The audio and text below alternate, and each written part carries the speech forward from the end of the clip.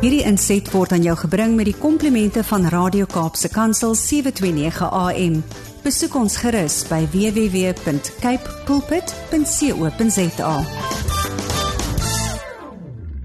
This young man joins us right now. Hy wen sy kon in die Weskaap gewees het, but he's not, unfortunately. Unfortunately, he does not have the privilege that most of us have, but that's okay, okay? It's okay because wherever he finds himself, he's ready to motivate us and to encourage us, as always. Louwerens Swanepoel joins us right now. He's a mentor, he's a businessman, and he's someone that really loves personal growth of an individual. Louwerens Swanepoel, goeiemiddag.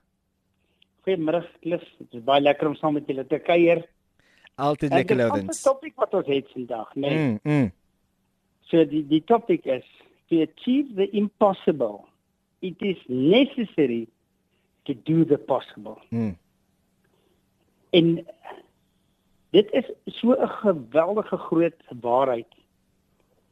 En dit is dat ons moet weet, baie van ons verwag dat ons wil in hierdie well-designed life instap en ons wil 'n beter lewe lei. Ja. Ons wil ons inkomste laat groei na die next level toe. En ons het net hierdie beter lewe en ons koester en ons hoop om dit te gebeur. Maar baie keer lyk dit vir klomp mense, dit is onmoontlik om te gebeur. It's impossible. En nou sê ek weer, to achieve the impossible, it is necessary to do the possible. What is the possible? Well, in the first place, we have to address our headspace. Die woord sê constant, sê it's by the renewal of your mind wat daar groot goeders gaan gebeur in jou lewe. En baie van ons sit met 'n headspace waar ons begin met 'n negative self-talk en ons het baie tyd wat ons spandeer met onsself. En wat is nodig om te doen, necessary to do, is wanneer dit gebeur, druk daai reset button and silence and negative self-talk. Baie van ons sukkel in ons koppe, ons stel goeders uit, veral moeilike goeders om te doen, die procrastinate. En wat moet ons doen? Druk daai reset button en sorg dat jy die moontlike ding doen en ontwikkel 'n sense of urgency. Doen dinge nou. It takes 20 seconds of courage om 'n deurbraak in jou lewe te kry. Baie keer is ons koppe de mekaar en ons beweeg nie vorentoe nie, want daar's nie visie nie. Ons het vergeet dat ons hierdie droom het. Inteendeel, ons het hierdie visies wat ons gekoester het en die drome wat ons gehad het ons weggebêre, want ons wil nie meer herinner word, want dit herinner ons aan ons onvermoë en aan ons mislukkings in ons lewe, en dit laat ons voel soos 'n failure. Wat moet ons doen? Wat is noodsaaklik wat jy moet doen, as jy voel dat jy het jou drome in jou lewe nie behaal nie? Begin nou, nooit te laat nie, om 'n high definition te kry van jou visie. Jy sien, die oomblik wanneer jy weer daardie why kry van waarom jy passievol is om dinge te doen, dan vier dit is soos 'n reignite van 'n passie en 'n vuur in jou. En een van die grootste redes waarom mense nooit in hulle droomlewe sal instap nie, nooit daai persoonlike ontwikkeling sal beleef nie, want hulle lei aan hierdie ding wat ons noem nou self-belief. En wat moet ons doen as jy hierdie swak selfbeeld het en as jy glo nie in jouself nie? Stop en druk daai reset button, want it is possible. En spreek lewe oor jouself en begin in jouself glo.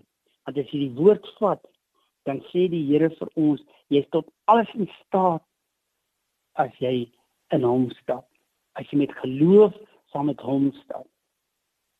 En daai geloof, daai self-belief is noodsaaklik. It's necessary om weer te begin by 'n plek waar jy glo dat jy dinge kan doen. Op die tweede ding wat ons doen, want dit was ons kopspasie. Maar ons harte, die woord praat regdeur, praat hy van guard your heart. Jy sien, want die Here sê, wat uit die hart uitkom, vloei voort en gee geboorte aan nuwe lewe. En nie net in die positiewe sê, want as jou hart negatief is, dan gee dit gee dit vrugte af wat nie lekker ruik nie en nie positief is nie. Maar as jy jou hart beskerm, dat jou hart byvoorbeeld nie meer, wat die eerste ding wat opkom, ek het nie meer daai burning desire om met hierdie hart in integriteit en in passie te stap en in geloof te stap nie, want dit is van my af weggeruk. Daardie brandende begeerte, daai burning desire moet weer terugkom, waar jy hoor wat die Here vir jou sê, en dit is God your heart. Hoekom? Waarteen moet jy jou hart beskerm, sodat daar nie 'n vaste plek kan kom vir hierdie gevoel van there's no hope for me. En laat toe, druk hy reset button en begin spreek weer hoop in jou lewe. Bring hoop en maak dit deel van jou hart. En jy sien, daardeur gaan daar baie dinge positief uitkom. Soveel mense het heeltemal vergeet waarom hulle goeders wou aanpak en drome en projekte gedoen het. En wat moet hulle doen? Gaan net weer terug en gaan soek en jy gaan hom vind, daai strong why, daai hoekom het jy met goeders begin? Bring dit weer terug in jou hart en lê dit voor die Here en sê maar, dis waarom ek dit wou gedoen het en kyk wat gebeur. Hoeveel van ons voel nie gebroken nie, omdat ons nie mense vergewe nie. Druk daai reset knoppie en vergewe. Ons moet leer om hoe vinniger ons vergewe, hoe vinniger die herstel.